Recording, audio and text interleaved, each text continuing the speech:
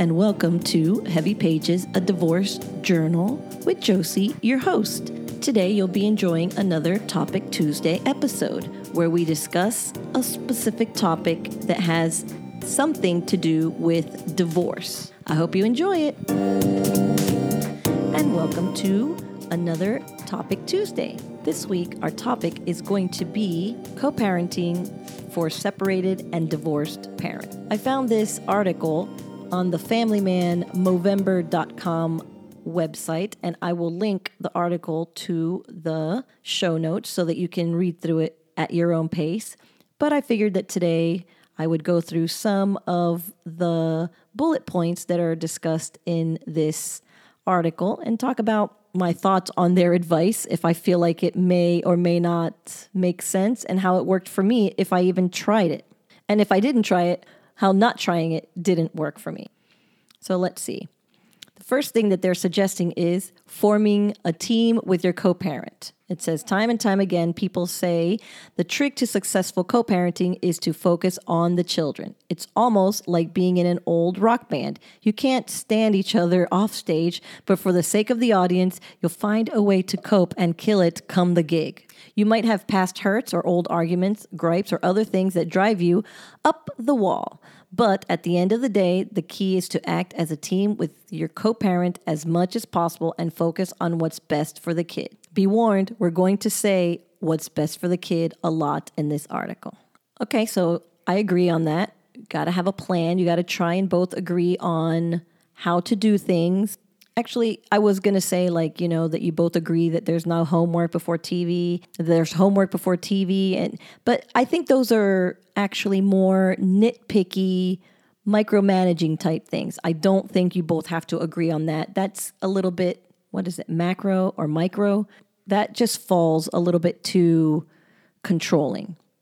If the other parent lets them watch an hour of TV and then do homework, as long as the homework is done, that's the most important part, right? So it suggests setting clear expectations and boundaries. Before even thinking about the actual job of parenting, it's important to set boundaries and expectations between you and your co-parent, which is true. First suggestion is keep it civil, which, again, I agree. It says it can be tough to stay pleasant when interactions may be emotionally charged. Here are a few ideas that, if you agree to them, will make everyone's lives much easier. Number one is never criticize or speak negatively about your co-parent in front of your children. Definitely don't do that. I tried very hard, even when I was really angry at my ex, not to say anything in front of my son. I mean, he was young. He was, 8 years old. He's already not living with his dad because we're separated. There's been so much upheaval, and it's not just that I didn't want to injure his thoughts about his dad, but also he doesn't need more baggage to carry. He's 8 years old and going through his own thing. I didn't want to add more to that. So definitely don't do that. Number two is don't fight in front of the kids. We've all seen the movies. It never ends well. And yes, that is also very good advice. While I was married, my son did see us fighting a few times. I actually remember that we had a huge, huge fight, and my son heard it. And then the next time I went somewhere with my mom and my brother, I remember my son saying, "Mom said that she hated Dad." And I was so embarrassed. And then I felt so bad because, obviously I knew he was there. We all live in the same house. But in the moment when I was fighting, I didn't know where my son was, where he was standing, that he was listening. But he did. He heard that. And it stuck with him enough that he repeated it to somebody else. And, that was a total bad on my part. And I was not successful in never fighting in front of him again, but I did try hard not to do it consciously. Number three says, keep conversations with your co-parent focused on your child. Remember, they're what matters the most. And I agree on many different reasons. Talk about the child. Don't talk about what are you doing this weekend when you don't have the child. What did you do last weekend when you didn't have the child? Keep it child focused, especially if you guys are having a conversation about, co-parenting and making plans and making rules and trying to agree on things. Not the time for chit chat. Save that for another time. Number 4, regularly communicate with your co-parent. Try setting specific days or times to get in touch. And if the mere sight of them makes you mad, simply stick to phone calls or emails. That's funny. That's funny, but also, yes, very good advice. If you're trying to co-parent because you just separated, but you still have a lot of emotions, about the breakup, maybe it's definitely a good idea to just email or text each other. Sometimes, nobody hardly uses the phone anymore to actually speak to people. And a phone is almost as much as seeing them, hearing their voice and maybe hearing where they are, hearing background noise, and then be like, where are they? It's better if you're not ready to emotionally, have close contact, then text messages and emails are absolutely the way to go. Of course, something can always be misinterpreted. Misinterpreted. I give up. You know what I'm trying to say. When you read somebody's text, sometimes you think that they're being aggressive and they're trying to send it on their side, like so friendly, but the way you receive it is not it. That's something that you have to work on. Just try not to read anything into it. Just read what it says and answer accordingly. Number 5, most importantly, agree to never use the kids as messengers. Yes, very important. Because the kids are the kids. They're not the adults. They shouldn't have to be passing messages between us. And usually if they were, it's not something nice. It's tell your dad that next time he needs to pack more clothes, or tell your mom that she forgot to, they don't need that. It goes back to the number 1 about speaking negatively. The kids are carrying their own baggage about this separation. Don't add more to it. It doesn't help them. And maybe it helps you, but it probably doesn't, because sometimes kids will give the wrong message and then it just causes more drama between you guys. So use your email, use your text message. Don't use your kids. The next suggestion is to maintain consistency. It says, once you've agreed on how you're going to interact with your co-parent, it's time to start thinking about how you can both make things as easy for your kids as possible. One of the biggest ways you can help kids through a divorce is to ensure consistency. Of course, it's important for kids to encounter different perspectives and to learn to be flexible, but only up to a certain point. Whether you're aware of it or not, children crave consistency. You and your co-parent can join forces to try and create more stability for them across households. And that is true. And now I think everybody can come up with what is consistent for themselves, right? The suggestions that they give are consistent rules. And what rules would those be? It says if you can come up with family rules for behavior that are the same at your house and your co-parent's house, then children find it easier to understand what is expected of them. And this makes it easier to apply consistent approaches to discipline. However, you don't want to be fighting with your ex about different rules at different houses. You simply can't control that.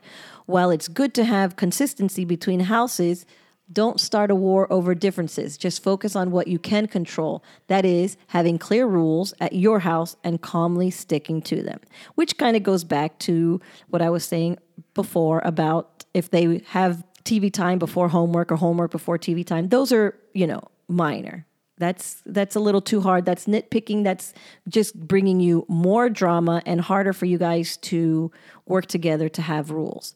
Now, maybe a consistent rule can be, I'm really having a hard time coming up with something that makes sense in both houses, but no cussing, bad words, what would you say in both? What would be something that both households should agree to? The fact that I'm having a hard time coming up with it right now means that this is definitely something that you would want to put some time into before you start having the conversation with the other co-parent, because you want to make sure that you're making use of this time that you have together to get important things discussed. If you go in blind and you don't know what rules to suggest, then it's basically a waste of time. And then when you think of one later, you're like, crap, why didn't I suggest this? Well, because I wasn't prepared. So you should be prepared, more prepared than I am apparently right now doing this podcast. Okay, the next one is on consistent discipline. Disciplining your kids can be a huge bone of contention, even for couples who are together. If your kid gets away with something at your place, but the same behavior is disciplined by your co-parent, well, that's just not fair on anyone, and this can be confusing to children. Use similar discipline strategies between households, reduce the confusion, and help to ensure positive child behavior. For example, I need examples. If not following certain rules leads to a timeout at your partner's home, consider using the same consequences in your home too. Okay, I see that. So if the discipline is losing the phone for a night, then you can both do the phone thing. If it's you're not going to be able to play with your video games for 2 days or whatever amount of time, then it should be the same in both houses. That is a very good form of consistency. So I agree on that. Also, be consistent in reward strategies. It's also important to use similar reward strategies across households. For example, if your partner is trying to encourage your child to talk in a quiet voice instead of yelling at home by using reward strategies, use similar reward strategies in your home. Using similar reward strategies in your home will help promote this positive behavior. Okay, that's cool.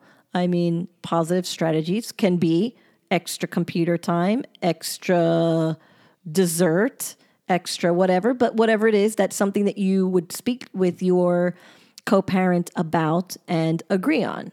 Next is consistent routines. It also helps to match up household schedules where possible. Aim for similar morning routine, same approach, same screen time, and consistent bedtime. This will help children adjust and feel comfortable when moving between the two households. I don't know that we were very good in this particular topic because I know I had a bedtime for him. I know I had a screen time for him, but I don't think his dad was as strict as I was. I think he had a little bit more freedom over there. But I'll be honest, I mean, yes, it was probably better for him to have it consistent, but I wasn't breaking my head over it either. I wanted him to get to school on time. That was important to me, get to school on time, make sure he gets to school on time. He didn't have him as much as I did. So if he usually had him Wednesday to Thursday, and then on the weekends, which would be Sunday to Monday, he might, be tired at school. And that night he would go to bed nice and early because he didn't get as good a sleep as he could have as his dad's. It wasn't something that was worth fighting over for me. So we never really made any specific rules on agreeing with bedtime and wake up time in our prospective homes. But if it's something very important to you, or you have a child that's super cranky and is a terrible morning person and needs that really good, consistent bedtime, then that's definitely something that you speak to your co-parent about. The next one is communication and dealing with co-parent conflict. Yikes. It says the best way to achieve consistency in rules, discipline strategies, reward strategies, and household routine is to communicate effectively with your co-parent. Think about how when you'll communicate with your co-parent about the kids. And what will you do when you disagree on a discipline strategy? Effective communication will be incredibly difficult, but it all comes down to your mindset. And that's true. You have to remember that it's not about you, it's not about him, it is about the child, and what you guys are doing is for the child. And I really think if you guys could come together and co-parent well and communicate about co-parenting well, that it probably will help other dynamics in your relationship. And I use the term relationship because even though you are no longer together, co-parenting is a relationship and it does cause other things to sneak in. But if you guys can work well in this aspect, it will help you work well in others, even if it's to make sure that you have that boundary because you guys are communicating well and speaking and working well together in this, it might give you that boost to be able to respectfully, kindly keep those boundaries up. So here are a few things that might help when you're trying to avoid conflict or when there are conflicts in your co-parenting. One is managing your emotions and approaching interactions like a business transaction. And I have said that before. You don't have to be all lovey-dovey and friendly and kissy and huggy. You can speak to them respectfully and professionally, and that will help. You don't have to be too sweet. You don't have to be too jerky. Just be professional. The other one is making requests rather than stating a specific course of action. For example, would it be okay if we tried X instead of I want to do this week? It's all in how you phrase things, and it's all in how you say things. I'm sure you've all heard you catch more bees with honey. I'm not, again, telling you to kiss ass or anything, but it is about speaking respectfully and kindly. There's nothing wrong with that. The next one is listening. Even if you don't agree with everything, listening is a great tool to help dilute anger. Plus, it's easy. Just stay quiet and let them explain themselves. And I know this one is hard. I'm not very good at listening. I have a lot I would like. When I'm in the mood to argue, I will try and argue. That's not true, not rarely, but I have a hard time stopping and just letting them say what they want to say and listening. So definitely a good suggestion. Just listen. You don't have to agree, and you might not agree, but maybe once you stop and listen, you might end up agreeing, or you might, while you're listening, be able to formulate in your head a better way to explain yourself, and then they might agree with you. The next one is trying to compromise. At the end of the day, just keep asking yourself, what impact is this really having on my child? And I go back to the micromanaging. Compromise. What things do you want to include that you guys want to have consistent in both households, and what don't you? Because some things, and it doesn't have to be everything. These are going to be two totally different homes. They will be. One is going to be yours. One is going to be his. Rooms are going to be different. Decor is going to be different. People coming in and out are going to be different. It's not going to be a carbon copy of the other. So there are going to be things that are not going to be the same. And you need to be okay with that. What is the term? Pick your battles. Pick the important stuff, the really important stuff, and don't worry about the rest. The last one is making a commitment to communicate regularly, such as drop-off or pickups, or one household or the other. Communicate regularly. I know you have to communicate regularly when your kids are younger because you want to be involved. And this is for co-parents that want to co-parent, because we know that there are some men and some women that don't even want to know what's going on with their kid. They don't want to be involved. They don't care. And calling them and telling them everything that's going on is pointless because they don't care. And I know that we will feel like we want you to care, so we're going to tell you all this stuff. But again, that's bringing a lot of more responsibility, stress, and drama on you. As long as you care and you're doing what you need to do, you can't force another parent to do the same. It's just not possible. But if you have a co-parent that wants to continue and be that person for their child, that's awesome. That's wonderful. Communicate regularly, like this says. I don't know about having to chat at every drop off or pickup. I still go back to what it was suggested before, is maybe emailing or texting.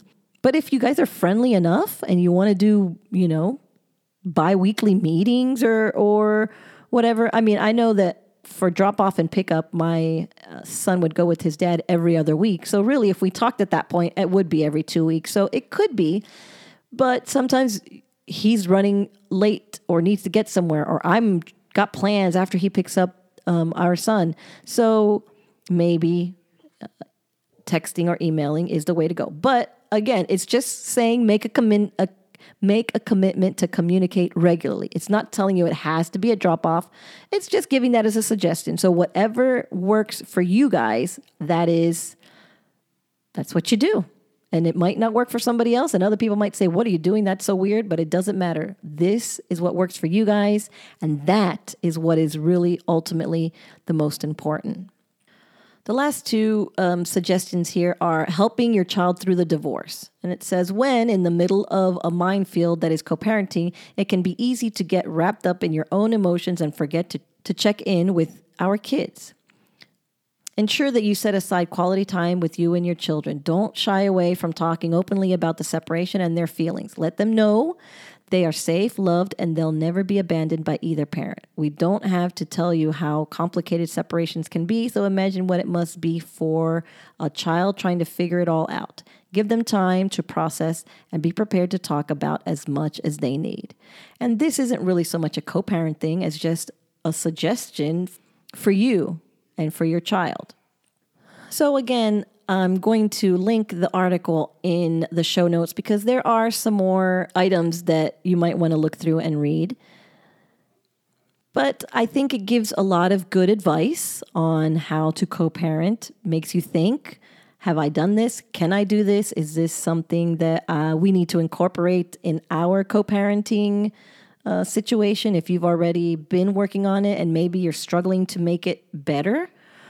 Or heck, maybe it's really going well for you and you're like, yes, I'm doing all of these things. No wonder things are going so well. That's great. Perfect. I would be happy to hear that. The important thing is that it's never too late to try and co-parent without all the stress and drama.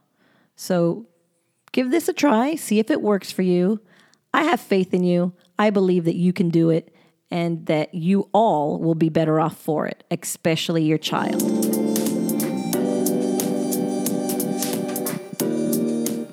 And that wraps up this week's episode. As always, thanks for listening. If you would like to reach out to me and share your thoughts and opinions or comments and concerns, you can always do so at www.heavypagespodcast.com. And if you haven't rated and subscribed or shared this podcast with others, I encourage you to do so. I hope you have a wonderful day and a great rest of the week. Until next time, bye for now.